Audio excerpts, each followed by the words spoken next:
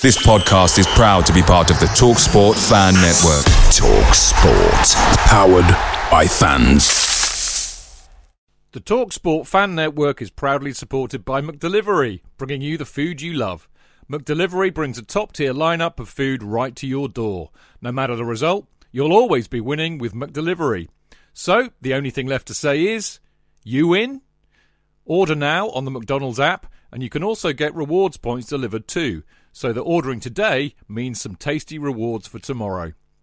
Only via app at participating restaurants. 18 plus. Rewards registration required. Points only on menu items. Delivery fee and terms apply. See mcdonalds.com. The TalkSport Fan Network is proudly teaming up with 3 for Mental Health Awareness Week this year.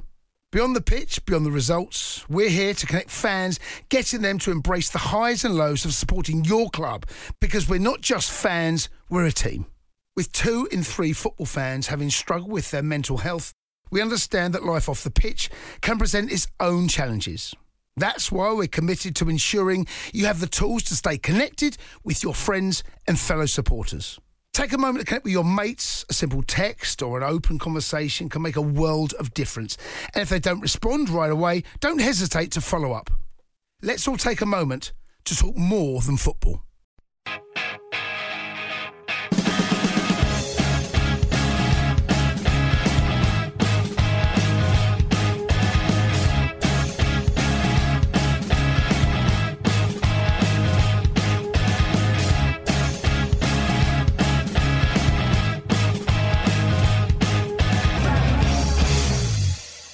Welcome to the Chelsea FanCast, the occasional show that me, Stamford Chidge, and His Royal Highness the Duke of Kidd do.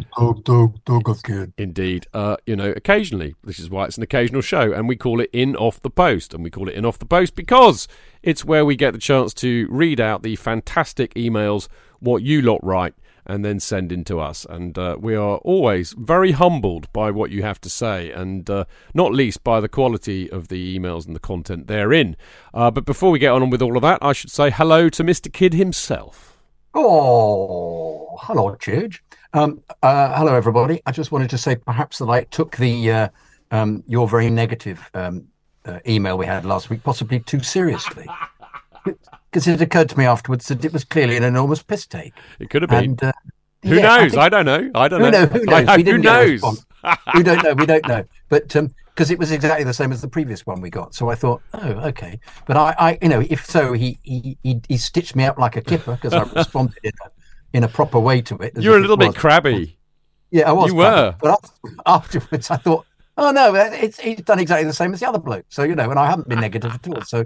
So perhaps he's giggling into his beer at this very moment, or not. But send them in. I'm happy to respond to your very negative emails because I'll know then that it's not the truth. But it might be. That's the beauty of it. We just don't know. We don't know. I love that. Anyway, how are you? You all right? I got a bit of a chest infection, but I'll be better. I'll be better soon. I know. But I may not make it to Geordie land as a consequence, but we'll see. I mean, it's a bastard of a trip up there. Oh, awful. And then also you're just, you're stuck in the gods and everybody's just such a little insect. I think the only way to do that is to have a mate who's a Geordie and sit amongst them, and then if Chelsea score, just sit on your hands if that's possible, and try and imitate them as much as possible. Just go way aye a lot. Yes, consistent, absolutely. Had away and shite. And come on the tune. Sing the Blaine races. They're a fucking weird lot up there, aren't they? I reckon the best way to do Newcastle away is to stay up there, to be honest, mate. No, I absolutely agree. You have to. Well, it's like United. I want to go to United the following week, and I'm working out. I've got to stay the night because I won't be able to get a train back. So you just have to get an early train in the morning because I'm working on the Thursday. So you've got to do it. You've got to go to United, though. It's one of the great fixtures to go to. Well, it is. I mean, last time I went to United, I didn't get back until I drove up there and back, and didn't get back until 4 a.m. Yeah, that's the trouble because there's so much traffic. There are so many people going to that game from London. Yeah. Oh my goodness! Yeah. We'll race you back to London. Yes. Indeed. Anyway, we have a full sack tonight, JK. A full sack. We have a full sack. Yes, indeed, we do. Which we're going to get into in a minute. Before we do, as I should always say, don't forget you can listen to the show live every Monday and Friday, usually. And it's usually about 7:30 p.m. We're not very good at time, all right? That's all I can say. We're not very good at it, but, you pop in there at 7:30. Unless I've told you otherwise, then we should be there sooner or later. Now, the address is chelsea-fancast.mixlr.com, and the great thing about that is you can listen to the show live and you can join in indeed, thank you, JK. You can join in the chat by posting on the live chat page. And many do, and it's great fun. They have a bit of a giggle and a bit of chat between themselves. Occasionally, I poke my head in there and see what's going on. And you might also find people like Tony Glover and Mark Meehan of this parish joining in as well. They often go into Mixlr and listen if they're not even on the show. So there you go. Now you can listen. You can follow us on all the socials, of course, at Chelsea Fancast. Listen and subscribe on Acast, Spotify, Apple, and all good podcast platforms. And make sure you give us a filthy 5-star review. It has to be filthy, otherwise it won't be a 5-star review. Now, talking of Mixlr chat rooms, we kind of have something very similar to that called Discord. It's like 24/7 Mixlr, and again, it's populated by the same wonderful people who listen to this show. And one of the easiest ways to access that is to become a Chelsea Fancast patron. And what that means is that you bung a few quid each month to the Chelsea Fancast every month, which helps us keep the good ship Chelsea Fancast rolling along. A float. That was the word I was struggling for, JK. Thankfully, I've got JK as my in-house translator, which does help. Right, now, as I said, there's no pressure. I love everybody equally, whether people, donate to Patreon or not. And but if you do want to, and you want to get involved with Discord particularly, then it's patreon.com/Chelsea Fancast. And in addition to that, you will be entitled, if you want one, to a mini banner with the Kerry Dixon banner we've got hanging up in the MHL. You can have a replica of that, but only if you give me your address.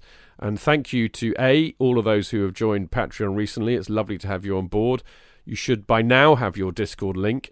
And thank you for those of you who have sent me your addresses recently and confirmed your surname, because that's quite useful when you're sending stuff out to people to know what their surname is. But you've been very responsive, and I hope to get the latest batch off. I'm aiming Monday, all right? So I'm going to be stuffing them in envelopes over the weekend, taking them to the post office on Monday. So that's my aim. So you should get them very, very soon, everybody who's joined within the last kind of few months or so. So there we go. Right, JK, first email of the week is from Jalal Karadia, somebody we know well. Good old Jalal. Guys, what the fuck was that second half? I'm so angry at this absolute circus of a club. How the name of God did we struggle in that half? I'll tell you my thoughts. This team, these players are so incredibly ill-disciplined. Are we still on Brentford? I think we must. Fuck me. I know, but I love it. I love the expulsion of despair in this email. I love it because isn't it interesting that 2 games later and we wouldn't be reacting like this? Nope. But here we go. Anyway, I'm in the middle of despairing. There's such a lack of leadership on the pitch. Leadership should not, big capitals, come from one player. All the fucking players should be understanding the state of the game and adapt to it. I agree with all of these things, Jalal. Why are we committing pointless, ridiculous fouls and giving them set-piece opportunities? I agree. How are we under pressure with 2-man advantage? How do we not see their defensive line is absolutely madly high? It's so fucking simple. Go over the top. Oh, it must be the second half against Spurs, though. A match which we won 4-1. Yes, so I'm not quite convinced. No, I know what's going on here. Yeah. This is not Jalal Karadia. The clue is in the initials JK. You've written under a pseudonym, haven't you? This is you, really, isn't it? Well, I have to admit, Chidge, that people aren't writing in enough. So, I've decided to add to the sack. Indeed. So, in fact, I've written them all this week with various monikers, various pseudonyms.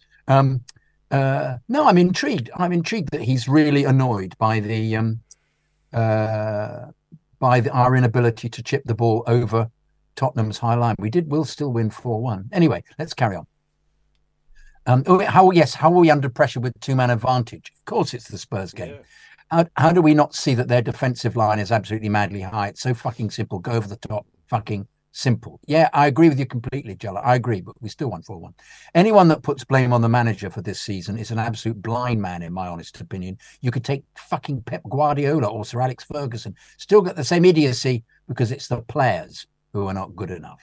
They were very thick indeed. I have to say that. But one of them is, if one of them is Jackson, I think, I'm not being unfair to say. And having said that, for somebody who we're so rude about, who we just think isn't any good, he has scored 5 goals, and there were many other far, far better players who didn't score any goals at all. So, let's be intrigued to see what happens when Nkunku gets back, as I think you're going to say. Yet, that's the key. Yet, they will get good enough, but we have to afford the manager time in big letters. We are unfortunately not the Chelsea of the last 20 years, but that's fucking obvious, isn't it? It's changed. The tide has shifted. Adapt your expectation. Be as patient as possible with the manager. We need at least 1 full season of settling in. I'm not so sure. Stop adding more players. Don't buy another fucking striker. I'm not so sure. I know I'm going against the grain of the podcast and most fans, but I don't want another striker. I think you are. Get Nkunku fit. Yes, that's true. Take Jackson out of the firing line. Great possibility. Let the players settle. Look at Cucurella. He's a man possessed now. Man in the bin last season. Give time. Stop the changes. Let it settle. Very good points you make. Cucurella has been a super poodle this season so far. And we were all, as has Sterling, to be fair, in certain occasions, because we were both hoping they would be on their bikes. But as always, we've had 2 games that might all fall apart against the Geordies. But let's see. I'm so fucking angry, even though we smashed those fucking dirty, cheating, bottle job Gareths. Say what you mean, Jalal. Say what you mean. By the way, their goalkeeper's fantastic. I know I'll get shouted at for this, but he deserves respect for his performance. He did a terrible, when Mudryk tackled him, he did a kind of double flip backwards, didn't he, to try and get him sent off. So, mate, all of their players spent the entire second half trying to get one of ours sent off to even up the numbers. Yeah, to even up. Yeah, they did. Yeah. I'm sorry for my absolute tirade and rant. Don't be sorry, you're entitled. I'm writing this 10 minutes after the game. I'm still sitting with a face of fury and anger. Whereas I was at the ground in raptures of joy. Yeah, I know.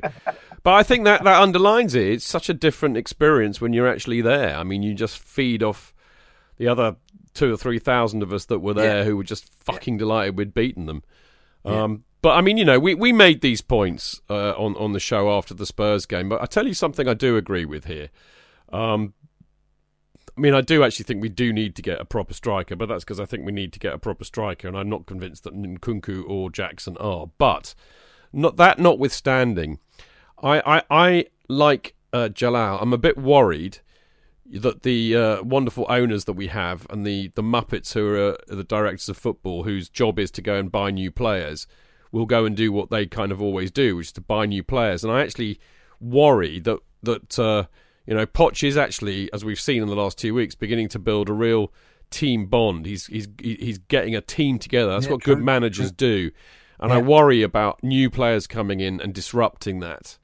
And I think that probably might... I don't know, maybe the owners have said, no, we've spunked up enough money, fuck off, go and deal with what you've got. I don't think that would necessarily be a bad thing, because I think we're seeing good things from what he's doing by gelling this team together.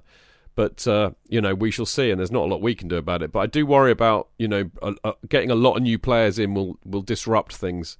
And I say that because they're a young team growing together. I think if it was an established team, when you had a variety of ages, you kind of expect people to go, people to come. I mean, that's kind of how it works. But these lot are all about the same age. So they're growing up together.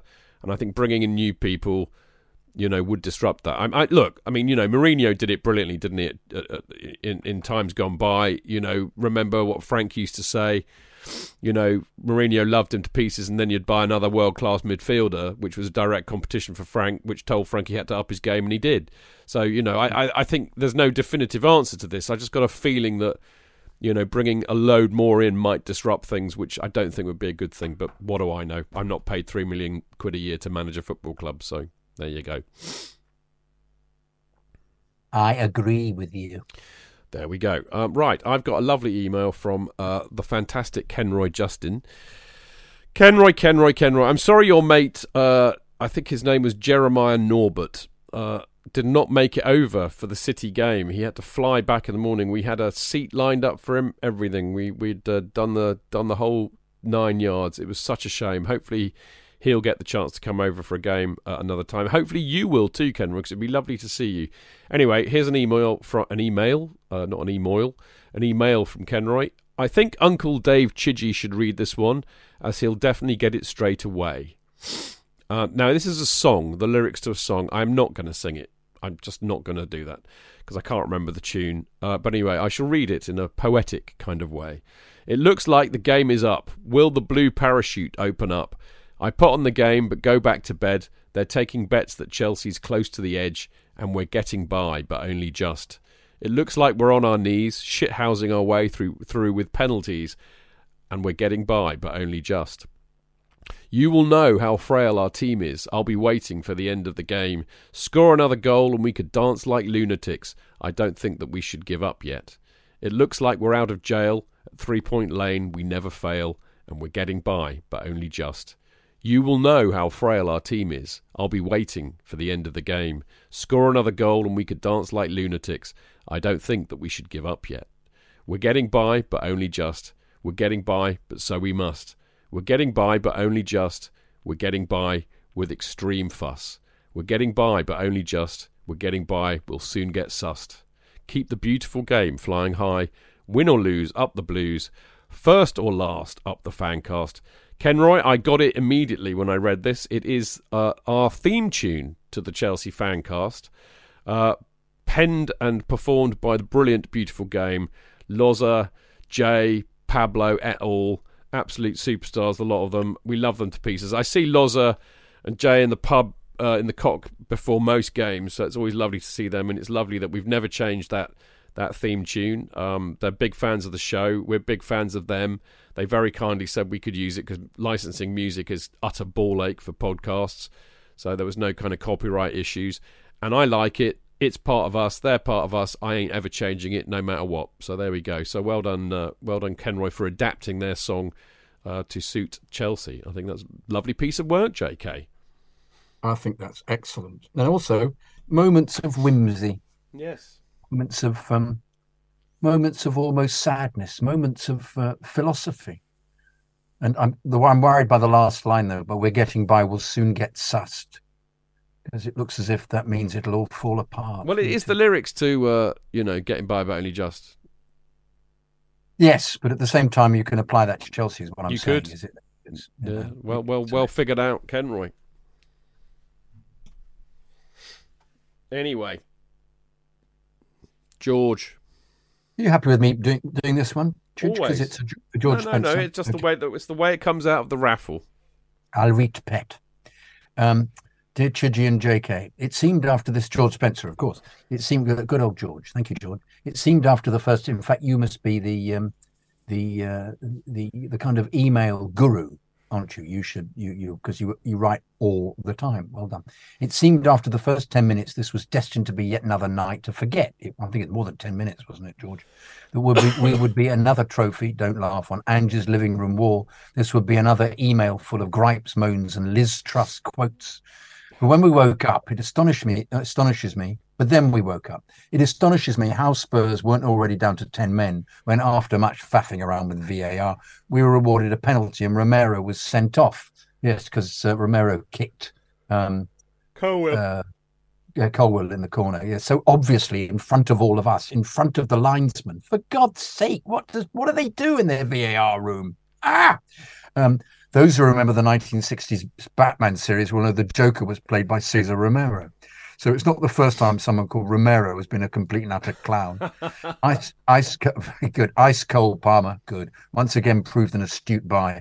And from then on, we were more than a match for them, though he was poor for England last night. It helped too when Uchogwe fulfilled his destiny by being sent off. And we proceeded to take them apart to such an extent they needed to be reassembled by air crash investigators. It's clever. Nicholas Jackson finally did something, helped that even with 9 men, Spurs played such a high line, would have given even AVB a nosebleed. I wonder how many we'd have scored had we broken the bank for Osimhen. Reece James made it through the match without his hamstring falling apart like Leeds. Given that the word Gareth is used for every grammatical purpose in Australia, I expect Postecoglou's team talk resembled a Malcolm Tucker tribute act. Oh, there's nothing to report from back to Winchester City. Nothing to report from Winchester City due to our opponents on Saturday being in the FA Cup. So I'll finish with this. Normal service is resumed. Normal service is resumed. Normal service is resumed. What was the tune for that, for normal service is resumed? Was it normal service? Normal service is resumed. Normal service is resumed. Until next time, up the Chelsea. George Spencer. Good old George. Lovely to hear from George, as we do every in off the post. He's a resident. Right, this is from Raj Matharu. I think it's Matharu or Mataru. What do you reckon? Matharu? Well, I don't know. Mataru. It's the T and the H that I've not got my head round. It's either Mataru or Matharu. Or Matharu. Or Matharu. Or Matt. Or Raj. Let's just call him. Let's call him Raj. Raj, good old Raj. Dear Chidgey, Duke of Kidd. Yeah. And esteemed guests. Not on the In Off the Post show, they aren't. Anyway, although I'm a long-time listener and have even had the honour of meeting the Podfather himself at the Sleep Out a few years ago. You know what, Raj? I do recall that, actually. Blow me down with a feather. Absolutely. Well, there we go. This is my first time writing in. It would be remiss of me to start with anything other than a sincere extension of my gratitude for all you do and for the wonderful show, which is as cathartic and insightful as it is hilarious. JK, I fear that going into the festive season, I will not be able to look at a turkey baster in quite the same way. Oh, dear.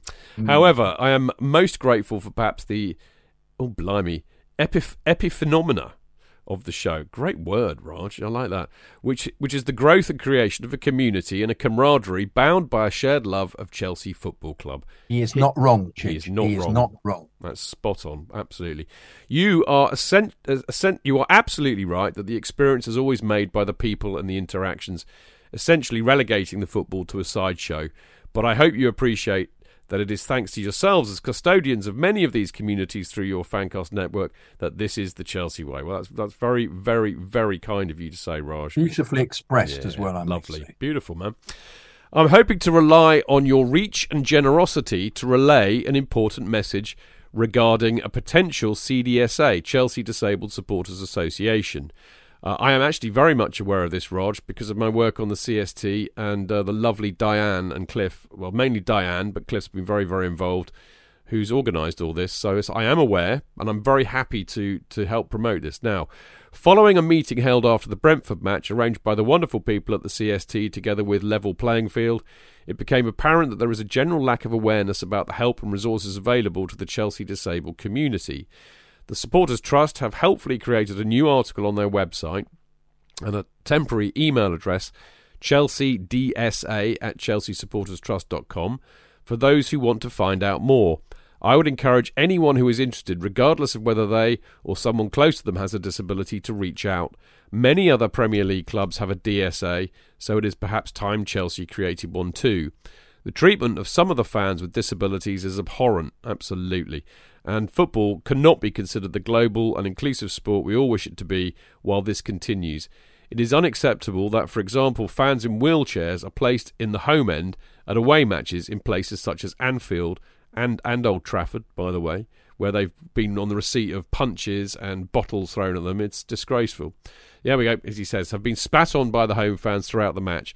It's clear that more needs to be done, and the CST are working hard to provide any fans who agree with the platform to try and enact necessary changes. As a last point, for any fans with disabilities that may be wondering where to go to partake in pre- or post-match drinks and food, the tea room near the ticket office is an accessible spot to do so. Well, I think that's the tea bar, isn't it, Raj? But yeah, absolutely. And I think that's where the DSA are going to base themselves on a match day. I could be wrong with that. Anyway, apologies for the lengthy email. Excuse me. And thank you again for all that you do. Warmest regards, Raj, who I think is Blue Heaven since 97 on either Twitter or Mixler. No, absolutely, Raj. I'm glad you sent that in so we could read that out. But yeah, I know Diane is doing great work in terms of a Disabled Supporters Association at Chelsea, and I know that the Trust are heavily involved. Diane's on the board of the Trust for that very specific purpose. So, I'll keep in touch with the people on the CST and make sure we can help promote that and publicise it as much as we can, because you're absolutely right. I think disabled supporters get treated like a piece of shit, frankly, and it's even worse at away grounds. I mean, you mentioned Anfield there. I've got, I know of stories about at Old Trafford which are appalling. So there you go. What do you think, JK? Great mail. Yeah, great to keep us in the loop for all of this. But it's everybody should know about this, and everybody should. It's fairly new though. It's fairly early doors, but indeed, I know. But nonetheless, I'm saying everybody should know the net has been started to be cast, and this whole business about away matches and people treating them like treating them filthily is just appalling. So that needs to stop, to say the least. Blimey. Another one from George Spencer. Hang on a minute. Got a double dose of George tonight. Yeah. And you get them both. He's seen the City game. This is why. Yeah. Dear Chidgey and JK, because yesterday's match, yes, you saw the City game, is bound to warrant an in off the post. It has, George. You were correct. And as you are the resident emailer, we've had 2 from you. Football, eh? Bloody hell. After our hilarious win at Tottenham, it was very funny. It looked like we would be brought back down to earth when Anthony Taylor, excuse me while I spit, who the FA must have forgotten is from Manchester, gave them a penalty which was converted by Haaland. An interesting point about that, of course, was that he gave it by peering around a couple of players because he couldn't see it. And all he saw in the end was Haaland going to ground with Cucurella's hand nearby, and apparently didn't bother to look at the to even ask VAR about it, but just awarded it. And that is so typical of him as a referee. Rather than be proven wrong, or rather than even look at the possibilities that Haaland was actually doing a lot of shithousery and grabbed Cucurella initially and had pulled him down, he just made a wrong decision. Anyway, but then Thiago Silva proved that age is just a number with a fantastic header before Raheem Sterling gave us the lead, only for Akanji to equalise on the stroke of half-time. That's what happened. Then Haaland gave him the lead again. He did. Only for Jackson to restore parity. That's right. When it looked as though we'd blown it, ice-cold Palmer, that's the second time he's called him that, that makes sense, stepped up to secure a point in a balmy game. What were Man City thinking, selling him to us? More importantly, who gives a toss? Absolutely. Elsewhere, Winchester City, now we're off to the real thing, shook off 2.5 weeks without a match since they win at Merthyr, with another win at Beaconsfield, when Ollie Barmer got a superb early goal. Beaconsfield were awarded a dubious penalty late on, which they converted. But as was the case at Hamwell exactly a year ago, was the case on Saturday at Beaconsfield. A last-minute winner from Jamie Barron. I'm looking forward to seeing you at the Swindon Supermarine game on Saturday. Unfortunately, our home form is a bit sketchy. We do better against the teams above us. Until next time, up the City. I'm sorry. Until next time, up the Chelsea. That's you citizens. Are they citizens, aren't they? You citizens. Well, sadly, I did not see George on Saturday, but that was because the City's ground was waterlogged, so the match was called off. But as it happened, I was still hors de combat. I was still very much in bed. I messaged George to say much the same, but he says there are other options. I think there were a couple of matches. In fact, I think actually he did say to me that there's a chance, if I can find my WhatsApp message really quickly without boring everybody stupid, he did say, Didcot on the 9th and Hayes on the 23rd of December. That's a possibility. I'd like Hayes and Yedding, grudge match. Yeah, Euro Bob, are you listening? Right, so next email. Oh, this is from the lovely Tate Osborne.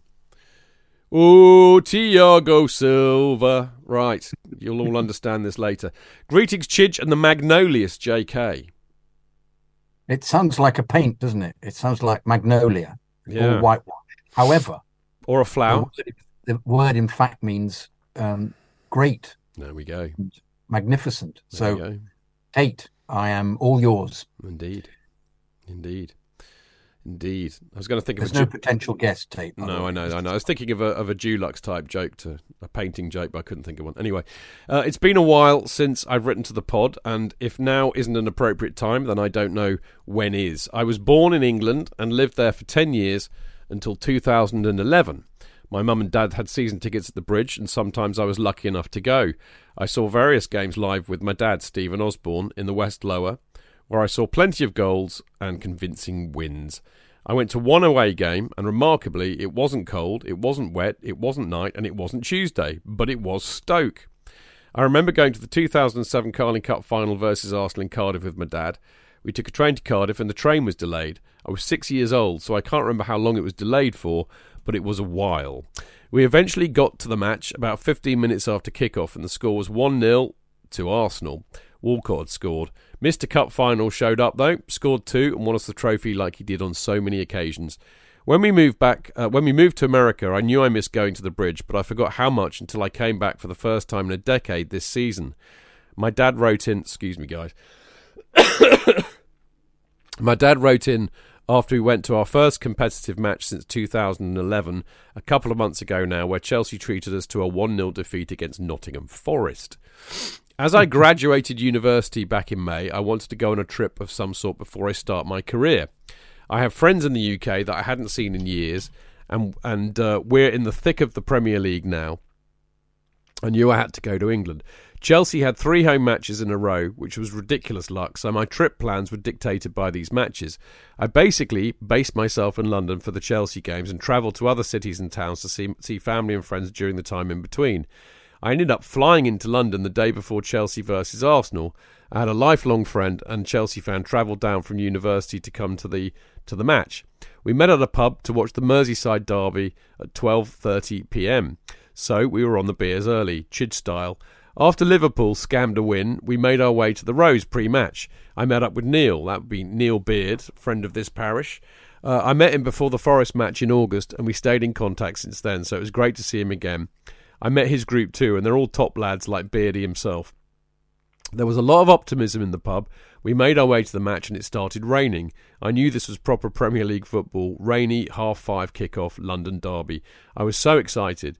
As I mentioned before, our old season tickets were in the West Stand lower, so the West Stand was the only stand I'd been in before.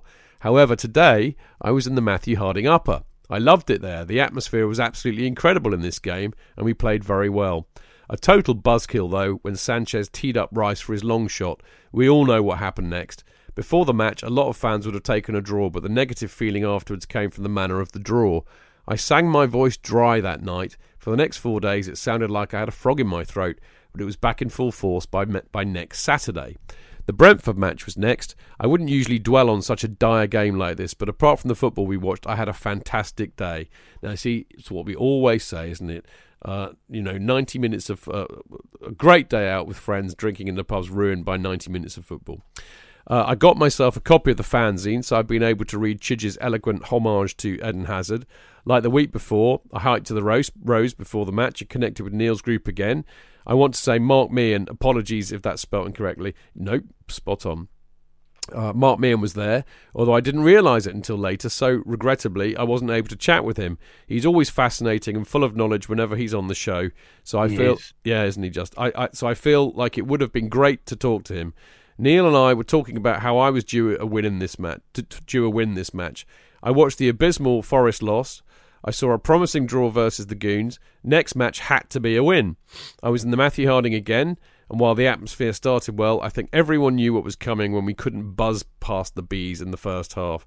0-0 at half-time against a low block. We've seen this before. After the match, Neil, Harvey and a friend called Miles made our way to the Cock Garden to see the lionised Chidge. It was great. Were you lionised? I believe I was. I was a bit pissed to realise it at the time, I think. Anyway, it was great to talk over a couple and many more beers with the podfather himself. At the table, I met others too, such as Martin Wickham and Phil Spector, among others. I made a video begging, crying out, and hoping to meet the mythical JK, which I sent to him. Mate. Honestly, I sent it to him. He's a mercurial talent. What can I say? Anyway, I got some fab photos with Chidge and was serenaded with "Oh, Thiago Silva," because apparently I look a bit like him. I hadn't got this from anyone before, and funnily enough, a few days later, I got it again from a few other random Chelsea fans as well, so there must be some basis there. Anyway, as the old saying goes, a good day out spoiled by the football. Quite right. Now, my final match was just a few days later in the League Cup match versus Blackburn. I got to see the win I was after. As it felt ritual now, I went to the Rose before kick-off to see Neil's gang. There were some new guys at Neil's table this time as well, Don Rosso and Ben Williams. I met them and they were great lads, and they are indeed, actually, Tate, I have to say. I must say, meeting people affiliated with the club and working on things that have direct impacts on the club is surreal, especially when they're so amicable and knowledgeable. Sorry about this, I'm a bit Bob Fleming tonight. There were quite a lot of interruptions with me coughing. My friend Miles's work offered him box tickets for this match in the East Stand, and he had 3 spare tickets along with his. He brought me along and asked if Ben and Dom wanted to come as well. So the 4 of us went to the East Stand, and it was quite an unbelievable experience. We got there about 20 minutes before kick-off, and we quickly realised we shouldn't have bought so many beers before the Rose, as everything here was free. I mean, seriously, we were welcomed in with a glass of champagne, and there was an open bar. And included 3-course meal as well. I'd never done anything like this before, so it was a cool experience to say the least. I think this was also the perfect match for it too, a League Cup match against a lower league team. What I mean by that is that it's not like I'd want to do something like this for a big game because you want to be in the thick of it singing along. Yeah, absolutely. The atmosphere in the East Stand felt lifeless compared to being in the Matthew Harding for the last 2 matches. I was keeping an eye out for JK because halfway through I remembered he sits in the East Stand. He must have been somewhere below me because my seat was almost aligned with the halfway line. Yeah, I'm practically there. I wonder what happened. Yeah, I didn't see him though. Second row. Yeah, I didn't see him though. However, sat 2 rows behind me was Lauren James, so I was able to say hi and bug her for a selfie. I was so glad my final game at the Bridge was a win, especially in a competition we have a genuine chance of winning. Before I wrap up, I just wanted to share a few more things. First off, Dizazi is an absolute man-mountain. He really is a unit, and it doesn't come across as much on television. I think he gets too much stick overall. He's been really solid for us this season. Secondly, before the Arsenal game, a Hazard banner went across the Matthew Harding lower, and I was wondering if he ever got a Chelsea song. I mean, surely he did. He's one of our greatest ever players. I never saw him live, which is gutting, so I'm not sure, but on the broadcast, I don't remember hearing any Hazard songs come through the feed. Great performances by our Chelsea since the cup win I saw, obviously with the emphatic win versus Spurs. And then most recently a phenomenal performance against City. All I can ask is why did I have to see a game like Brentford and then as soon as I leave the UK, Chelsea contribute to 2 absolute Premier League classics? I can't even imagine how unreal the atmosphere was in the City game. A tip to Sanchez, though, because as poor as he is with his feet, he really does make up for it with his saves. He's a tremendous shot stopper. Reece James is back, and we're all here for it. Is it too early for a Cole Palmer song as well? I think not. Going back to the Bridge was so amazing, even though we only got 1 win in the 3 I saw. I must say, though, the pre-match buzz in the pubs before the match with other Chelsea fans is what it's all about. You can't beat it. Already looking forward to the next time I can get back over there. Up the Chelsea, Tate. Tate, I just want to say it was an absolute delight to meet you after the Brentford match and sink a few Guinnesses with you. I'm particularly delighted you got to meet Neil and all of his mob because they are very superbly brilliant people. I actually, after the, before the Spurs game, I met your mate Miles again, who said to me, Chidge, I saw you at the Brentford game in the pub in the Cock. And I said, did you? I didn't recognise him at all, but that's mainly because I was absolutely shit-faced after the game. I know, I was a bit like a kid at Christmas. I hadn't been out for a proper beer at the football for far too long, and I kind of overcompensated. But it was great to see you. I'm sorry you didn't get to see JK. Hopefully we'll get you over another time, and you will. As for Eden Hazard, yes, we did have an Eden song. It was Eden Hazard, sung very loud, vociferously and quickly, and I miss singing it to the little man because he was a genius. And the other thing that you made a point... Was it No Limits? Was that the name of the band that was from? Yeah, it was. No. That's the one. No. There's no limit. That's the one. So there we go. And yeah, I did say I saw Miles before the Spurs match with Neil and Mark, because we all met up in a pub before we went up from Liverpool Street Station. So there we go. So I say hello to your old man for me, Tate, and hope you're well, and lovely to hear from you. You missed out meeting him. He's a lovely lad. Yes, it's a great upbeat email, isn't it? Fantastic. Nice when he comes over again, if he sees 3 victories, that would be lovely. But a great mail that. And I'm sorry that I failed miserably to see him. If I'd known where you were, I could have then looked around for you at half time. We even recorded a video begging to meet you. Oh God, I'm so. He's looking so guilty, Tate. It's quite good. He's actually squirming. I am squirming, Mr. Squirm. There we go. Apologies. I'm so sorry. But we could have done, because I'm second row and just near the halfway line as well. The dugout is almost below me. Oh well, never mind. Right, we're going to have a break in a minute, but before we do, I'm going to have a yawn. Ugh, and probably a cough as we go. But actually, no, we have a very important announcement to make. I think I gave you a little bit of a tip on this the other day, but it is absolutely confirmed that on Sunday the 3rd of December, right after the Chelsea versus Brighton match, we've got another Chelsea FanCast Presents Live at the Troubadour gig. Live. This time with Kerry Dixon and David Speedy. We've got them both together. Arguably, and I'd be interested to hear what JK says about this, but I think this is arguably Chelsea's greatest ever strike partnership. What say you? I thought Hasselbank Good-Johnson was great. One season. They did it for one season. Yeah, they did. I still thought it was great, though. Yeah. Chidge. These guys did it for 4 seasons. Yeah. 160 goals between them in 4 seasons. 4 seasons. Begging you. 4 seasons, you see. Yes, I know. Yeah, thank you. They were wonderful. Yeah. They had a kind of I think after they had their little squabble, didn't they? They had a squabble and then agreed how they would play with each other. They had an almost telepathic ability to. That's an example of people just playing together regularly. Perhaps we should use that as an example for the team at the moment, who've been all assembled together with hardly having any experience of knowing each other as players. But they were, and with Pat Nevin, with Wee Pat as well, they were formidable strike partnership, as strike trio.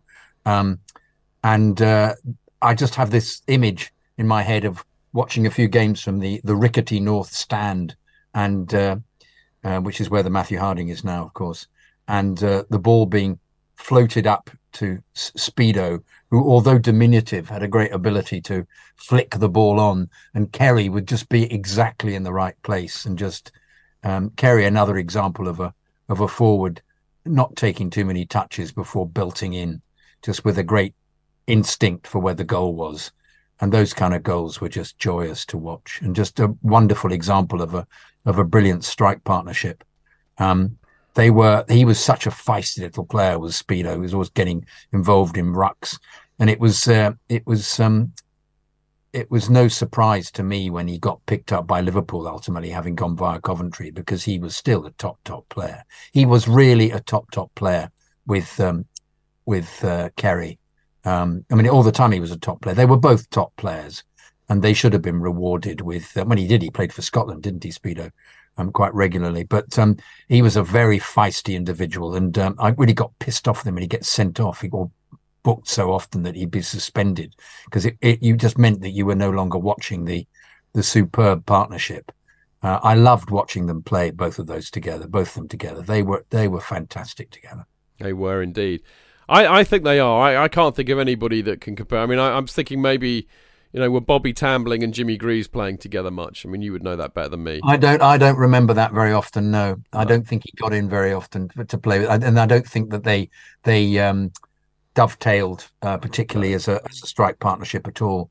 Because Greaves was such an individual. Greaves would score, 4 goals from the edge of the penalty area. Very few, the odd tap in, but he was just such a marvelous. Had the marvelous pinpoint ability to hit the ball into the corner. He had such a sweet foot, Greaves.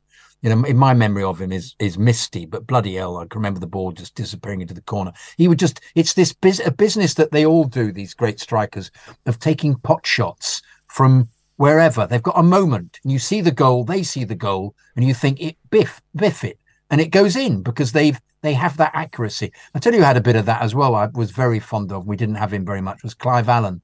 Had that also, that ability just to you'd see him and you think there's a I love that thing, when as a fan on the terraces, you just see them and you think there's an opening and they've seen it before you and it's in the goal and you think that's it, that's what I want a striker to be. And we haven't had that since Drogba did that as well. Drogba had, but also the main one for me, the main two did that, we've discussed this before, were Vialli and Hasselbank, who just had an astonishing ability to bap the ball. I mean, Hughes as well was great for that. Bap the ball first time. So everybody's taken by surprise by it. Accuracy, such great accuracy. But that comes from practice and knowing the angle the ball's coming to you and how to... Hughes had that ability to get his foot over the ball and drive it in from angles. That was what I remember Hughes so much. And also rising like a salmon, very similar to Speedy, rising up just to with his headers, which could be so. And once again, the accuracy of it, which is down to practice and just knowing your angles so well. But and Speedo was such a great header of the ball. I mean, my goodness, for such a small bloke, it's that thing of always getting the angles right. You just think, where's he going to head it from? He's got it in. It's almost there's a Kane-like quality. You watch Harry Kane, who's clearly one of the best strikers in the world now, who just has that ability to get his head on the ball and it's in the corner. The goal that Thiago Silva scored the other day against City, similar, got the angle absolutely right. Speedo and Dixon both had that wonderfable ability. Well, I must agree with Chidge. I think possibly they are a pairing. I thought they were. It is possible. I think it's unarguable. I really do. Unarguable. Well, we don't see many duos. Well, anymore. we don't, not really, do we? But I said they complemented each other. I had to write the bio for Ian on the website, but I said they complemented each other perfectly. Kerry all speed and power with a lethal eye for goal, and Speedy all hustle and bustle and tenacity with an amazing leap for a player only 5'7" tall. Yeah. But he had as you say, he had a great hustling ability. He scragged opponents to get the ball, Speedo. And also just really there was a determination and a tenacity about Speedo that was just fantastic. Fantastic. Well, there we go. Another one with a great shot, another great smack shot straight in, saw the goal, bap. Well, no fanning about, no looking to lay the ball off to anybody. For God's sake, bap it. There's the goal. Have a shot. Well, if you want to come and see Kerry and Kerry Dixon and David Speedy reunited for an afternoon, then you can do so courtesy of us, because we're putting on a live Troubadour gig 3rd of December, right after the Brighton game. So I know the Brighton game kicks off at 2 o'clock, so we should be out by about 4. The doors will technically open at 4, but really it's a 4:30 doors open. But I reckon we'll probably kick off about 5, but try and get there for 4:30. Obviously, we'll be talking about the Brighton game because it will have just happened, but there'll be a live Q&A there, so you can sit there and ask Kerry and Speedy as many questions as you want. There'll be time for you to meet them, shake their hand, have a selfie taken with them, get anything signed, so bring your stuff to get signed as well. Tickets are £20 plus the booking fee, and they are available at ticketweb.uk. Just put in Troubadour Chelsea FanCast, you'll find it, but it's ticketweb.uk. I've already put the little flyer and the link up on our Twitter, Chelsea FanCast Twitter page. It's pinned to our page, so it's easy to find. It's on our Facebook page as well, and all the other places, and Instagram, all the usual places we put this stuff out. So do come along. It's a match day, so tickets will probably sell out for this. So don't hang around, And in other words, what I'm saying is I don't think there'll be any available on the door on the day. I mean, if there are, I'll let you know, but I wouldn't bank on that, because every time we've done one on a match day, it's sold out. So you need to get your tickets quickly. You've only got a couple of weeks to go. So come along. It'll be great fun. You may notice that I put the Mickey Thomas live gig up as a podcast this week, and that'll give you a flavour of what these events are like. They are absolutely great fun. There's some great beer in the Troubadour as well. Every single person, every single ex-player we've had on has been excellent. Every single one. Fascinating things to do. this will be a great evening because they I mean, Kerry on his own, I don't know what Speedo's right. I think they'll be great together, but Kerry on his own is a great entertainer as well. So they've done plenty of gigs together like this. So they should be pretty good. I don't think you or I will get a word in. Yes, good. I'm looking forward to that. Me too. Get an afternoon off. Happy with that. Yeah. So there we go. Right. Snooze. I won't have a snooze. No, will you cry this time? You did with Mickey. I forgot about cry that. Again. Yes. You almost did that Geordie bloke. So many goals. I did. It was so funny. Don't tell everybody. I cried with Mickey Thomas. Yeah, but it's on the podcast, mate. I know. Very rudely, I said, "Are you crying?" Yeah, I know you did. And I said, "Did I say yes?" Yes, you did. Yes, I did. I was. I loved him. I love meeting these ex-players. In fact, I'm normally incompetent with them. That's the trouble. I normally ask a stupid question because I'm a bit overawed. You are. I know. I am. I can't help it. I really am overawed by these. They're exponents of something that I failed to achieve the heights of, and they were. I just love looking at. I love great Chelsea players. I love it. I love legends.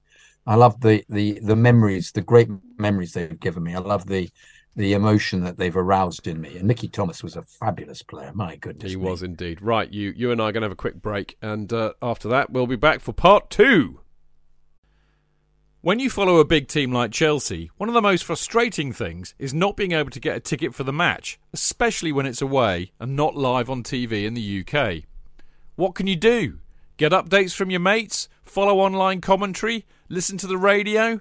Let's face it, it's not the same as actually watching the match live, is it? NordVPN have the solution to every football supporter's matchday problems when they can't watch the match live. NordVPN allows us to watch any match, even if it's not on live TV here. With just one click, they switch your virtual location to a country which is showing the match, and they act as your cyber bodyguard whilst online, protecting your personal data and sensitive info like card details and passwords. It's only the price of a cup of coffee per month, and you can use your account across 6 devices. It's a bargain. To get the best discount off your NordVPN plan, go to nordvpn.com/Chelsea FanCast. There's no risk with Nord's 30-day money-back guarantee, and you'll help support the Chelsea FanCast. The link is in the podcast episode description box. Away days are great, but there's nothing quite like playing at home. The same goes for McDonald's. Maximise your home ground advantage with McDelivery. You in? Order now on the McDonald's app. At participating restaurants, 18 plus, serving times, delivery fee and terms apply. See mcdonalds.com.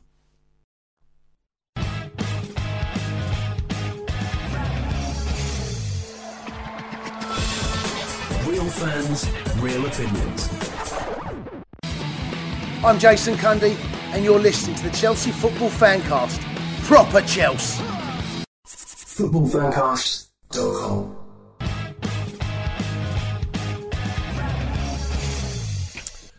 Welcome back. This is the Chelsea Fancast in Off the Post, and I am Chidge, Stamford Chidge, and I'm joined by the lovely Jonathan Kidd, and we are here to read out this week's emails. Are we not, JK? We are, Chidge, we are. And as always, they are excellent, and everybody's very talented, and they say lots of things that we've not really thought of, and we then appreciate that they should be running the show, but they're not. It's us. Yeah. Hi, Chidge, JK, and rotating Fancast squad. Well, Patrick McKeemy, the only person rotating is Chidge and myself. So there are 2 of us rotating because it's just the 2 of us. Hi, Chidge, JK. Hopefully we're seeing something exciting take shape with Chelsea. Yep, I think that might be the case. One particularly unique thing I've noticed is how much occasionally begrudging appreciation we seem to be getting from my neutral and even rival supporting friends. I think it's because we've taken them by surprise, because I think they were expecting us to finish very low down the division. But yes, and we've got up the noses of several teams who similarly thought they would beat us. We have served up the two greatest spectacles of the season back to back. I would agree with you completely, Patrick. And we're getting a reputation for being party wreckers for other so-called big teams' aspirations, to the delight of their neighbours. I think we should embrace this tag as entertainers while it lasts. Well, we had that in the 70s. In the early 70s, late 60s and 70s, we were the entertainers before the weight of expectation and finances truly lands. That's going to be an interesting thing, isn't it? The finances, what with the Everton points deduction, as this new team hits unexpected speed bumps along the way, of which there will be several. We have prophesied, haven't we, Chidge? We have. It will be a roller coaster of a season. Were Chelsea not originally known for being a glamorous cup team? Oh, you're just echoing what I just said. Being a glamorous cup team of showmen in the 70s and 90s anyway. They were. As were the crowd at the time. Lots of the people in the East Stand with my dad were all pop stars and agents and hairdressers and Vidal Sassoon and John Mills and Richard Attenborough and masses of I remember who was it came as well. Michael Caine was there anyway. What's for certain, we'll have a season. Not a lot of people know that. Not a lot. No.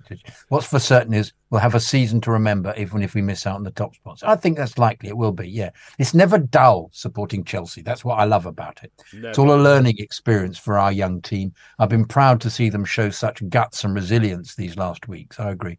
I watched the City game with the Mexico City Chelsea Supporters Club, a fine bunch who are doing us proud over here. Fantastic. Vamos. I'm so sorry. Vamos. Los Azules, Patrick, a.k.a. True Panks. Bloody hell. Does that mean Patrick's in Mexico City at the moment? It must mean Wow, that. I didn't know that. Bloody hell. Well done, Patrick. Well done, Patrick. Get them to listen to the FanCast. We know you very well as True Panks. You've been listening to the show for a long time, I know. It's lovely to hear from you properly. Right, next up, we got Brendan Piper Smyer. Now, Brendan, you may recall, JK, is the one who wrote the brilliant, intelligent takedown of American owners recently. Yes. And yes. I'm going to ask you this again, Brendan. You know how to get hold of me. Just ping me an email. I would love to publish that email you wrote on our website because I think it deserves a much wider readership. So if you give me permission, I will do that. Anyway, he's got another email. Hi, Chidge and JK. Having been so graciously lauded by you both for my first outreach to the FanCast, I've been reluctant to mar my record with another entry, but by God, this week has been worth remarking upon, so I'll do it. The display against City was marvellous, and each of the players deserve their well-earned credit. But I hope we are all taking note of how Pochettino has handled himself in this squad in less than ideal circumstances. Without even getting into the utter debacle he inherited, he's overseen a complete squad overhaul while instituting his own system and philosophy. He's dealt with the absurd Chelsea injury situation, including no Nkunku to date, arguably our best player, so we're told. This week he got 4 goals out of Jackson in 2 games against the club sitting at the top of the table. He's rejuvenated Cucurella, and possibly his market value. He's got Connor playing like a Chelsea captain, and by the way, he's been picking Connor since the first day he arrived. He even listened to my plea on the FanCast to play Cole Palmer after the Villa loss, demonstrating his fine taste in podcasts. He listened. Perhaps he listens to us. Wouldn't it be lovely if he did? I love him. I don't give a shit that he managed Spurs. I think he's the real deal for us. That's completely irrelevant to everything, isn't it? Totally is. I think he's a decent bloke, bloody good manager, and a bloody good coach.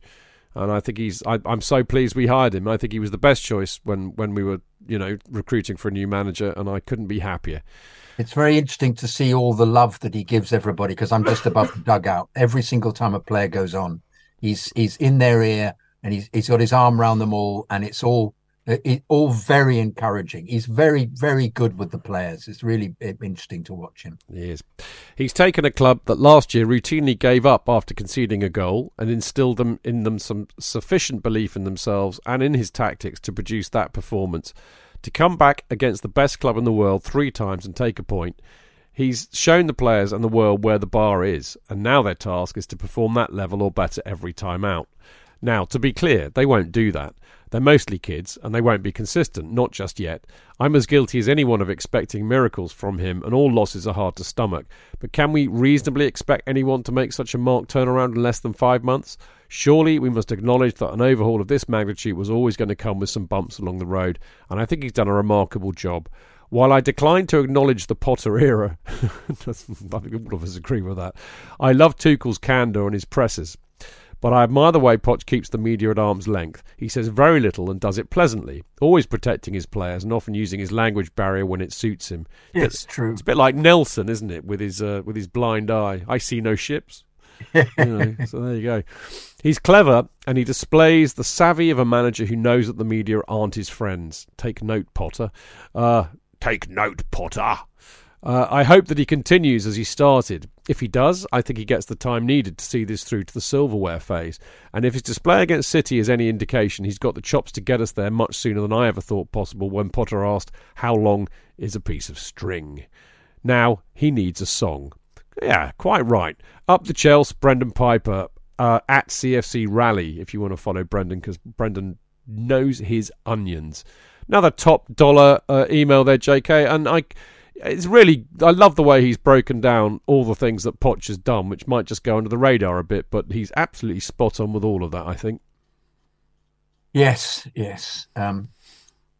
His analysis of the press conferences is really excellent because he absolutely right. He uses he occasionally gives the impression he hasn't quite understood what's being said. He also he from time to time actually turns to the translator. He's got a translator with him, I think, and asks what is being said. It gives him a moment. Only when Moose is talking. That's true. Collect his thoughts. We need a fucking translator for that. Translator, we would do. Collect his thoughts and or frequently say, I think I've answered that, or I don't really know. Yeah, he's clever. He's clever. There's a lot of love as well in the. As you can see, the consequence of his being the figurehead of a. I'm not saying it's a love-in, but it's just he's very keen to. You can see there's very little rancor involved with Poch, and the fact that they were so. I think there was at the end at the Spurs game and at the City game, nor the Spurs game, but they were all together. In a group shot, and all very, very close to each other. You can see he's creating an excellent team spirit, and that's a very good start because once again it's a team that hasn't played together at all. So I think he's doing very well. But let's see, where, as we said, it's going to be a roller coaster, really up and down season. We think if it's not, we will be all the happier if they go on a run. That would be great, wouldn't it? Let's see. But a fine email, Chidge, as always, Brendan. Keep writing him in, Brendan, please, because you come up with some great points and you write really well. It's lovely to see.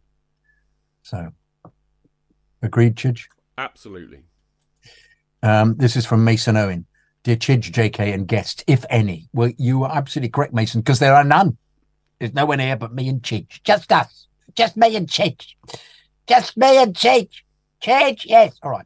International breaks take the piss a bit. I agree completely. For fuck's sake. God, and England was so dreadful. We're on for the treble. Now we've got to take a break in red-hot form. I agree. I may be slightly over-exaggerating, more realistically, the double. I know it's a little while ago, but I went to Blackburn game a while ago and actually saw us win and score in capitals and with a question mark and an exclamation mark. Such a surreal experience. Yes, it was at the time. We didn't play wonderfully though against Blackburn, but we won. I feel bad for saying it, but I lost a bit of passion for this club over the past year. I think as we all did, actually, Mason.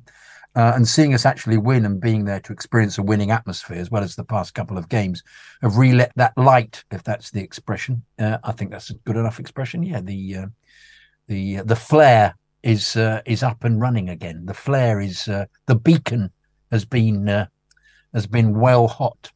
It's hard to describe, really. I hope you understand what I mean. I did feel we would beat Spurs, but the Man City result caught me totally off guard, and I'm on cloud nine. I think it took us all off guard. I think, and the way they played definitely took us off guard. It was great. I've completely forgotten how much football dictates my mood. I found myself a lot happier recently. God, surprising what a football can do for your mental health, both good and bad. Ha ha. I was wondering that he put ha ha, not just me laughing madly, insanely in the middle of it. It's ha ha, Mason has put. I was just wondering what you guys would think it would take for Poch to get to the level of our manager. in capitals.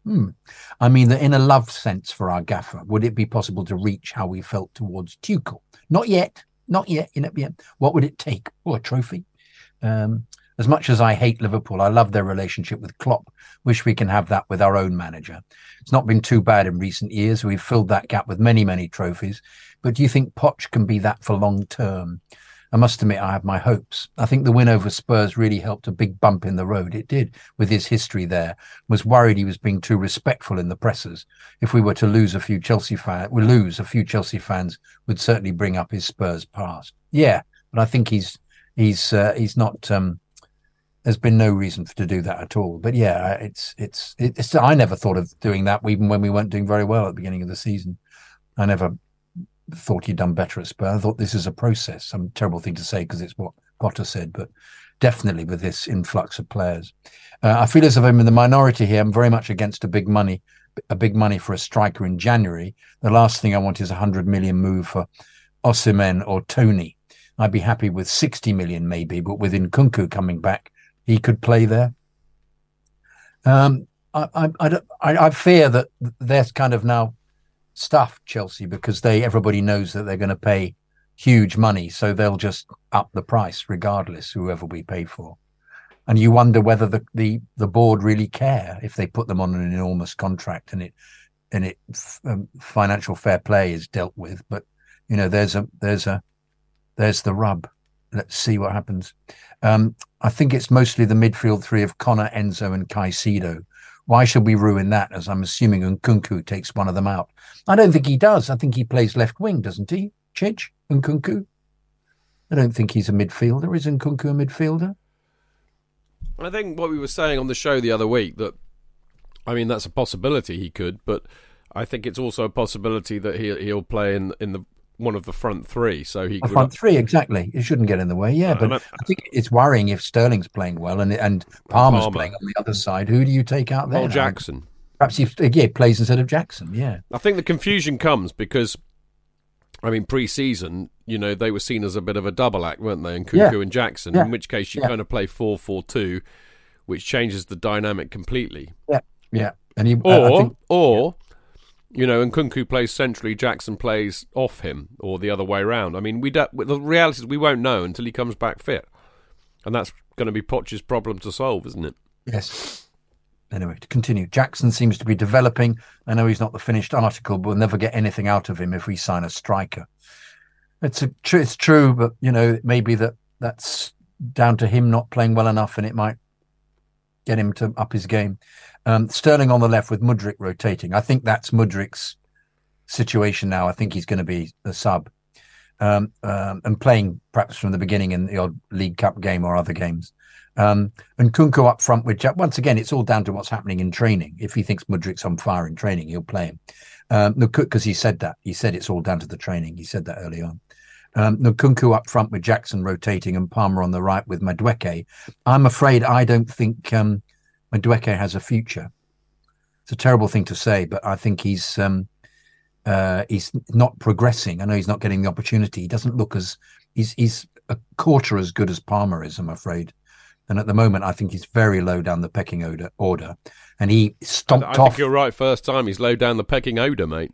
Yes. I think he stomped off at the end. Didn't stay on the pitch to salute the fans the other night. The other day, I should say. I don't think he's happy, but once again, if he's not doing it on the training ground. Anyway, Palmer on the right, Madueke giving him moral support from the bench. Sounds good to me. Well, I think it's where he's going to be. I think we'd see our attack out and decide next year, in my opinion. I'd love to know your thoughts. Well, I think I've given you a few of them. Another note, I want to say I love JK's TikToks. I find them very interesting to see both his insight in the stuff we don't see on the TV, just stuff you may miss at the game. Oh, thank you so much, Mason. This is great. I suggest anyone to follow his TikTok account at Jonathan Kidd CFC. Yeah, I have a big TikTok account. I know this isn't JK's alt account writing this email. Do you know how weird? I predicted that earlier on, didn't I? Yeah. I'm probably trying to make we know, Mason, that this is not really you, Mason. This is in fact JK. I don't believe it. Yes, it's me writing this one as well, just to give myself a puff, as they used to say, a puff, a nice Victorian word. I'm surprised you didn't choose the pseudonym Mason Mint. Hey! Oh dear. Simon Spangle. No, it's not the same. I hope I'm logged into the right email now. I'll probably try to make it down for the Newcastle Cup game in December. Maybe I'm just cursed for Prem games. Hope you guys are well. Up the Chelsea, Mason. Yeah, my TikTok. I have a completely different account on TikTok, which is it's just the pictures I take of the away games and the home games. Pictures. It's just players because bizarrely lots of them just when there's a water break, so you just have them all coming along, and Poch putting his arm around him for substitutions and the odd moment, penalties, anything that you're not watching the game for that you can actually spend some time taking a picture of. And I put the fan bites up there as well, and people seem to be interested in them. So I'm just trying to get a lot of my Chelsea stuff all assembled together, because at the moment it's all a bit scattergun. So I've got an actor, Jonathan Kidd actor account up there as well, and I'm redoing my website. It's just to try and get the thing focused a bit. So and then Chidge, I want to try and involve the FanCast in some way with it, so we then link to that at the same time. But let's see what we can do. But thank you very much, Mason. I really appreciate that. That's really, really sweet of you. Thank you. And a nice mail, of course. And I agree with you about the business of losing a bit of passion for the club over the past year. I agree. I mean, my instance, the passion was always there, but was kind of just subdued. And then when something like the Spurs game happens, you just let it out, and the City game as well, because they played so well. But I think the Spurs game was a kind of eye-opener for all of us, because you actually saw them come back from being down, losing the first goal, and play excellently for a period. Obviously, the second half was a bit peculiar with all that not being able to deal with the high line. But it makes you realise that the passion, though you think has disappeared, is actually just lying dormant below the surface, and then it explodes, I find. So, but yeah. Thank you, mate, very much. Terrific. I like particularly the end. Thank you so much. Indeed. I think, just going back onto one of his points about Poch, I think Poch is already proving himself to be a proper Chelsea manager. But I think the thing that always seals the deal, Mason, is winning a trophy. If you look back at all the managers that we've loved, there's only one manager that we didn't love who won us a trophy. And can I tell you... What's the fat waiter? The fat Spanish waiter. And it's the anniversary to the day of when he was appointed in 2012 today. How about that? I remember I was on Twitter and The Guardian had said Benitez is to be... Benitez is about to be appointed Chelsea manager. And I said... the club would never, I wrote back, I said, this is just sloppy journalism. The club would never, ever appoint him because he's been so rude about Chelsea. And he's also not a very good manager. So you're completely wrong. And he was appointed. I actually apologized. I wrote back and sorry, Guardian. I said that it was sloppy journalism. I realized I was completely wrong. And the Chelsea board are mad, I wrote. Backfired. I mean, he did win us a trophy, but we never loved him. But everybody else in Roman times, certainly, Mourinho, we loved him, and Gus Hiddink, of course, and Carlo Ancelotti, Conte, Tommy Tuchel.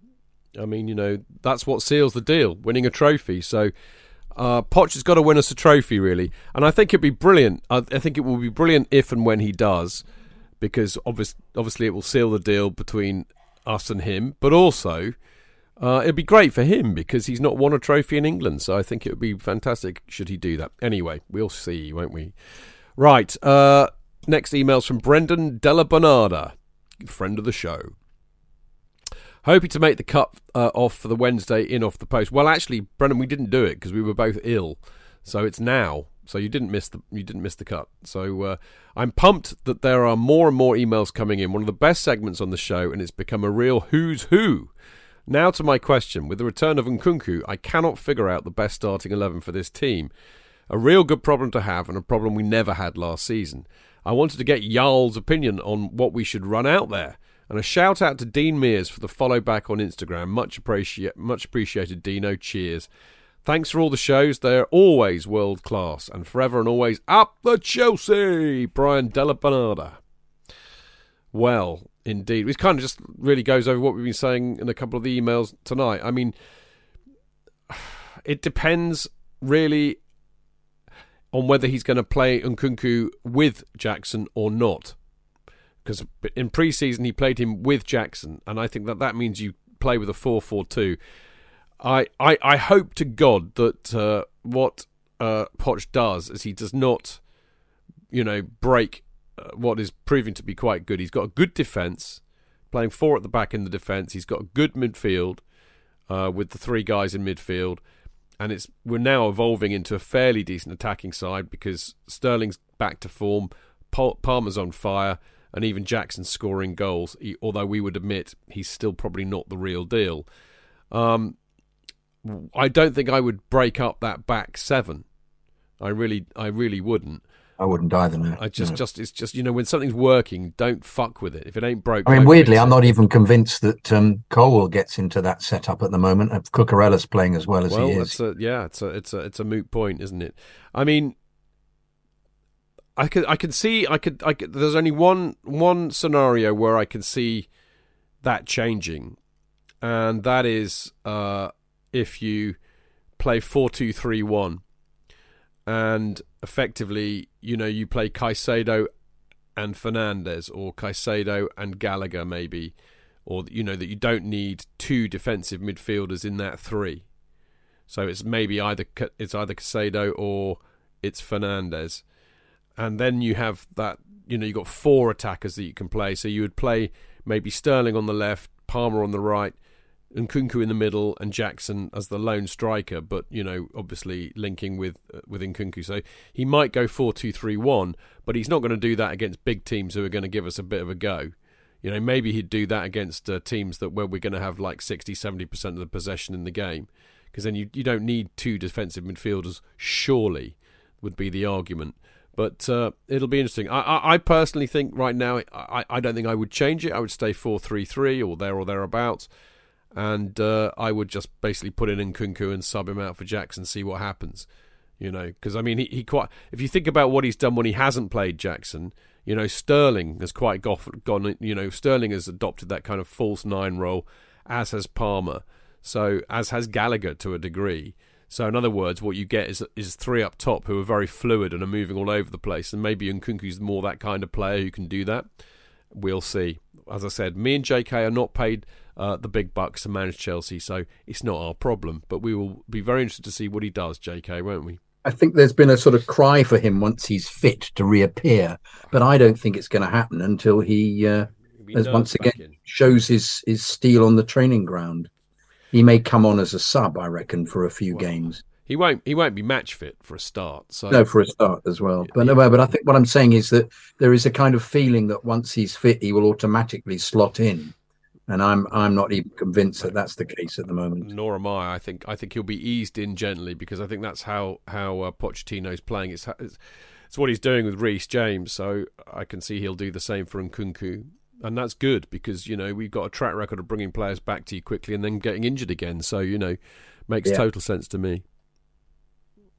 I think he's handling Reece James very well, actually. I think they all are, because I thought Reece has been, came and played, till he took him off, obviously, early-ish, but he looked back to his best for a period, I felt, against City. Hello? You next. I know. I'm just waiting for you to go. Yeah. I nodded. Oh, sorry. I've got you. You're not actually on the screen. Your script. My script's in the middle, and I've moved you up, so I'm not looking at. I'm looking at myself actually. Sorry about that. I'm being a bit vain. Why am I surprised? I've got my hat at a rather rakish angle. You have, and I've got my scarf on. You looked as if you just walked off the set of the Guns of Navarone. Absolutely right. I look as exactly what I'm. Yeah. No. Or yes. Or alternatively, I was thinking of Mutiny on the Bounty. Ah. Captain Bligh. I've got my sailor's hat on. Anyway, Hello, sailor. Hello, sailor. Yes, I've got my Dick Emery hat on. Oh, you are awful. I like you. Hello, honky tonk. Henry Blundell. Henry Blundell. Sorry, Hi, do you want to say that again as I coughed all over you announcing who it was? Henry Blundell. Henry Blundell. Henry Blundell. Hi, both. Thanks for doing such a wonderful job on this podcast. Henry, we love you. Your intelligence, wit, and charm is unsurpassed in this bleak world. Oh. Your discussion on the reception Kovacic got was interesting. While I would never advocate booing an ex-Chelsea player, I can't ever bring myself to applaud Kova for one simple reason. Yeah, very good point you're about to make. Last season, I thought he committed the greatest crime a Chelsea player possibly could. He simply didn't try. Yeah, there were moments. I also felt he looked unbelievably unfit. Injured, yeah. Knackered. He was the Fulham game.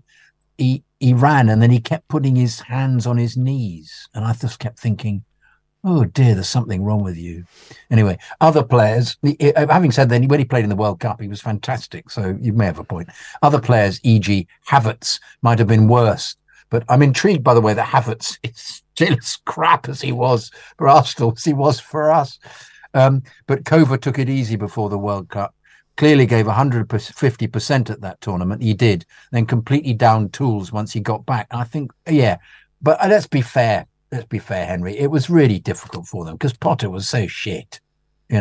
Anyway, it was also telling he was one of the first people who asked to leave. Yeah, well, had he left the previous season or the season before, it would have been quite different for me. But then he wouldn't have done because we were winning.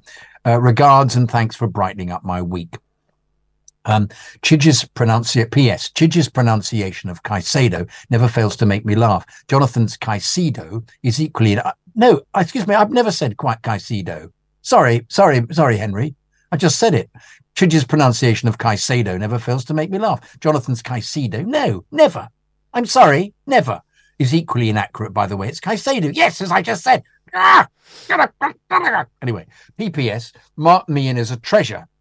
But can he stop trying to make Into the Valley, whatever it is, a thing? It's Disasi. He wants to call him Into the Valley. This podcast has come up with some wonderful nicknames in the past, but this isn't one of them. The fact that he himself seems to give up trying to use the name halfway through each episode should say it all. Well, we're being told off, Chidge. Henry's got it in, having made a very good comment about Kovacic. We're now... Fair enough. I mean... I probably do say Caicedo occasionally. I think you do. I think you have to... And I say... I know I used to say Caicedo or whatever, but I say... Yeah, I've been saying Caicedo for weeks after somebody else corrected me. I said Chidge's pronunciation of Caicedo. I got it right that time. But you're right, equally inaccurate. We are inaccurate. I think no. I think we were, but we now say we now know. I was about to resign, actually. Well, I won't do accepted. the podcast anymore. Listen, we've both been corrected before, and we've both accepted that correction. So I think we have both been saying Caicedo for quite a while. Yeah. So fair point, Henry, but a bit late. In fact, I can prove it. If you rewind the show, you'll hear me saying Caicedo earlier on. Anyway, on the Mark Meehan thing, I couldn't agree more. I do not know. I haven't got a fucking Scooby what he's on about with this Into the Valley. It makes no sense to me. I mean, we'll leave the Brainiac stuff to Mark, and I'll do the nicknames. Okay, that's isn't it? And JK obviously because he does it on the Fanbite. What is Disasi's? I've got no fucking... I don't call him Into the Valley on the Fanbite. Yeah. No, none of us do. None of us get it. But isn't it? What's his first name? Disasi? I can't remember. Alex. Yeah. Alex Disasi. It's all he wanted it to be, didn't he? Is it? Yeah. He wanted it that. He wanted his song to be that because it was the same syllables, but it hasn't caught on. No. Okay. I think the song fine. The nickname, no. I prefer Disasi. Yeah, so did I. From the old Vic and Bob. Well, we shouldn't be calling Caicedo any. It should be Moises. Moises! There it is. Moises! Get out of here, Moises! Oh, dearie me. Henry, great to hear from you. And all criticism accepted in the spirit in which it is intended. Yes. JK is not really resigning. Okay, next email. Neil Spencer. Dear Chidge, this isn't... Oh, okay. Maybe I shouldn't read this out. This isn't necessarily an email for your superb fancast, but I did want to get your thoughts on what you, no doubt, get asked perpetually. Yes, you've got it, tickets. I'm an English Chelsea lifer living in Connecticut and haven't been back to London for almost 9 years. In December, I plan on being there just after Christmas. I'll take 2 of my sons with me and meet the third one, who'll be arriving from Hong Kong, having spent a few months at university there. So we're planning on a few days of pubs and football, as well as nipping down to Torquay, my hometown, to see my sisters. Our primary target, therefore, aside from Truro versus Torquay, of course, is to see Chelsea blow Palace away at the Bridge. We can crawl all over the usual diabolically overpriced ticket sites, but I'm wondering if there's a better place to go. I'll happily pay a premium, I just don't want to get totally shafted by those agencies and their outrageous fees. There's 4 of us, so it makes it a little tricky, but frankly, if we can all get in, I'll consider that a win. Anyway, let me know if you have any insight on this, and if not, no worries at all. Either way, I was hoping to nip into the cock and buy you boys a beer anyway. Brilliant and therapeutic work from you and JK and all of your glorious FanCast guests. And to those of us many, many miles away, it brings us back down the Fulham Road and just a little bit closer to that blue cathedral. Many thanks, and up the Chelsea! Lovely, Neil. Blue Cathedral. Yeah. Now, Neil, okay, there are various things you can do. Getting 4 tickets through, our kind of contacts, virtually impossible. I mean, we can usually muster up 1, maybe even 2 sometimes. But 4 in one go, I just think that's outside of our influence, if you like. So what I suggest you do is one of several things. One is you become a True Blue member, or whatever they call it now. Sign up for a membership, because that means you can get on the ticket exchange. Because I have a suspicion that there'll be a lot of people who might not be turning up to the Crystal Palace match, it being day after Boxing Day. So that might give you a chance of getting a ticket on the ticket exchange. In other words, season ticket holders, you can't go put the ticket on the ticket exchange. If you're a member or a season ticket holder, you can go and buy one. So I'd go and join up as a membership and watch out and religiously go to that ticket exchange website as much as you can, every minute of the day if possible, until you can get 4 tickets. Whether you get 4 together or not is a moot point, but you might get lucky. The only other thing I can suggest, obviously, don't go to the touts. They'll just mug you off, and the chances are you'll get a ticket that is not really a ticket. What Chelsea are doing, they do this thing called Club Chelsea. So you might find, fuck knows how much it costs. I fear that it's ridiculously expensive, because it includes food and God knows what else. But it might be worth checking their packages to see if there's something that's within the realms of financial possibility. But I don't hold out much hope. The other thing is try a Westview ticket, because they are more expensive, but we know that they're not selling out. We know that they're not selling out. We know the dugout's not selling out, so it might be worth trying that. And beyond that, if you're in Connecticut, then, join up one of the local Chelsea supporters groups, see if you can access a ticket that way through Chelsea in America or your local chapter, which I don't know which one it would be, but there'll be one near you. That's all I can suggest.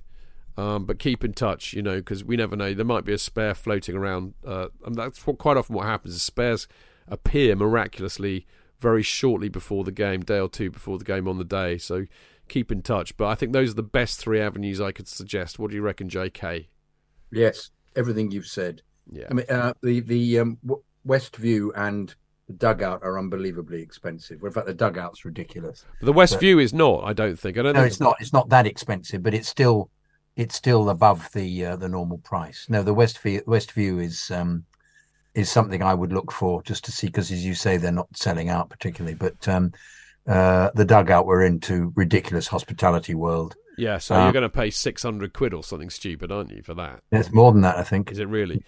Yeah. Well, what about Westview? Is it's under that? It's maybe a £150 a ticket or something. Yeah, I think so. Yeah, because you're not getting the whole corporate hospitality package. No, you're not. You're not. But you could even go further and get the corporate if you wanted. I'm sure there are some available for that. I get sent something by something called Sports Breaks. Send me packages. I don't even know how they got my address. I think from ages ago. But and they've got tickets available. I would look them up. But they're similarly, you're paying £250 a ticket. I think that's the trouble. If you want an instant ticket, you're going to have to pay that amount of money for it. check the Westview out first. Join. Sign up as a member and check the ticket exchange as well. But yes, there we go. That's the best. Ticket exchange. People do have tickets available. Yeah, they do, and I think that's a likely time. You know, a lot of people long off the Boxing Day match, even though it's not on Boxing Day, and it's a half 7 kickoff, which makes it less appealing for a lot of people. So we shall see. Right, last email of the week. JK. I'm getting the Guns of Navarone look now. I can see what you mean, actually. Yeah. There's a David Niven about me, isn't there, tonight? I'm thinking more Anthony Quinn. Oh, were you? Oh, thanks very much. Not who was the other bloke? The bloke playing the Greek in it. What was his name? That was Anthony Quinn. Anthony Quayle. No. He was in it. Anthony Quinn and Anthony Quayle. Quinn, yeah, Quinn. That's right, Quinn. Yes, he was the one who always had that accent. Yeah. Every single part he played, he had that accent. And you look very Anthony Quinn. Not Quayle. Quinn. No, not Quayle. No. Quayle was very like that, wasn't he? He was. Very upper crust British type like person, that, yeah. really. No, the other one, you said, yes. Anyway, he played Russians, and anybody foreign had that voice. He was typecast, really, wasn't he? Because he was. Good luck to me. He was Irish, really. Hundreds and hundreds. Probably. This is from Alistair's son. Not Alistair Sim. No, not Alistair Sim, who was one of the great Scrooges. If Scrooge will be on at Christmas, what a great film that is. This is from Patreon, by the way. Is it? Oh, good. Alistair's son. I was trying to remember the name of the director of Scrooge, just because my dad worked with him. Anyway, hi, Chidge and gang of merry podcasters. Yes, we are merry. I'm feeling very merry tonight. Not perhaps a fully developed or coherent message here. Oh, dear. I was just watching back the highlights of the Blackburn match, was struck by Jackson's lack of preparation. Yes, let's be honest, Alistair. He was shit against Blackburn. Anyway, he's just standing in the box, which perhaps is a starting point. Really, that's the least he can do, is be there. And it's almost a surprise the ball comes near him. Yes. He's not prepared. He's caught flat-footed, so can't react in time. Completely agree with you. But once again, he was shit. The first is the shot by Enzo in the first half, which the keeper deflected to his left. Jackson was right there, except he wasn't ready for the possibility for the ball being deflected. So his reaction was as it lay scrapple. And of course, he doesn't get to be there. It's because he was shit. Another instance is for Badia Shields' goal, where you can see the surprise on his face when the ball is once again deflected in his direction from Gallagher's cross. He's left watching it fly past him. He was shit. He's the striker. He should be expecting every ball that enters the box is coming to him, whether that be a direct pass, a deflection, or whatever else. I share your despair, Alistair. Yes. What exactly is he expecting? Yes. For fuck's sake, who knows? Anyway, glad for the win. Hopefully they up their game for Spurs. They did, because a performance like today won't do. Absolutely. I like what Cundy was saying the other day on TalkSport, others too, I'm sure, possibly even this podcast. Sorry if I've forgotten. He'd rather us play someone like Spurs or Arsenal going to come at us rather than sit back in a low block, because we're decent at keeping teams out. We just can't break down defences, so perhaps we have a chance. We did! Anyway, up the Chelsea. Thanks for the great pod, as always. Thank you, Alistair. I agree. I think one of the things we will have to see in the future is how we will evaluate Poch's involvement in the club and the progress we make is how he deals with the lesser teams and the low block, because it's been a problem for us the last 2 years. And he must end up with a solution. It may be that Nkunku is the solution. Maybe he changes the system in some way. But I think he will manage it, and because the progress is looking really on the cards. So, but as I say, I think that if they can start blowing away the lesser teams who just defend, I think then we'll know we're really onto something. And even Jackson, who, as you rightly said, was shit against Blackburn, against City, he reacted perfectly, as a striker should, to Gallagher's shot that was parried into his path. Yeah, much better. And beautiful finish. Beautiful finish. The prefigurement of this, I can't think of the word. In pre-season, of course, he was a different player entirely. So this is why there is maybe hope, because he ran beautifully and reacted beautifully and played excellently with Nkunku, but he was also much more on the ball. So perhaps it's just a confidence thing. But he was dreadful against Blackburn, I do agree. But since then he's scored 4 goals, hasn't he? So, you know. Indeed. Yep. And that's what he gets paid for. So there we go. Right. That, I'm afraid, is all we've got time for tonight. JK and I will be back on Friday to preview the Newcastle United versus Chelsea match. And we will be joined by Clayton Bierman, unless he's forgotten. So I shall remind him. Who is, of course, the housewife's choice. The housewife's choice, yes. We hope he will be with us because we missed him last time. Now, if you want your email or Patreon post, Instagram post or tweet or Facebook message to be, or post more to the point, to be read out on the show, then let me have them as soon as you can and we'll do another In Off the Post show. The email address is chelseafancast@gmail.com. So there we go. You know where to send them. Now you can follow the show on all the social media at Chelsea Fancast, me at Stanford Chiz, Jonathan at Jonathan Kidd. So there we go. Jonathan, lovely to see you again. Sorry that you and I are still a bit hors de combat. Oh, change a bit of French there. Oh, yes, I'd say. Indeed. We're not well. No, but we're all right. We'll live. Nice bit of energy. There's more energy in this one than the other one, I think. Was that on Friday? Yeah. Lacking in energy, that was. I know. I was like soporific. I was heading into a morass of illness over the weekend at that point, whereas I'm kind of coming out of that morass now. Yeah, no, you and me both. Absolutely. Yeah, we'll be all right. Well, I look forward to seeing you on Friday. That's for sure. Absolutely. Good stuff. Well done, Chidge. Right, you lovely people. Thank you for listening. See you soon. Until then, and keep it blue, keep it carefree, and keep it Chelsea. How are you, boy?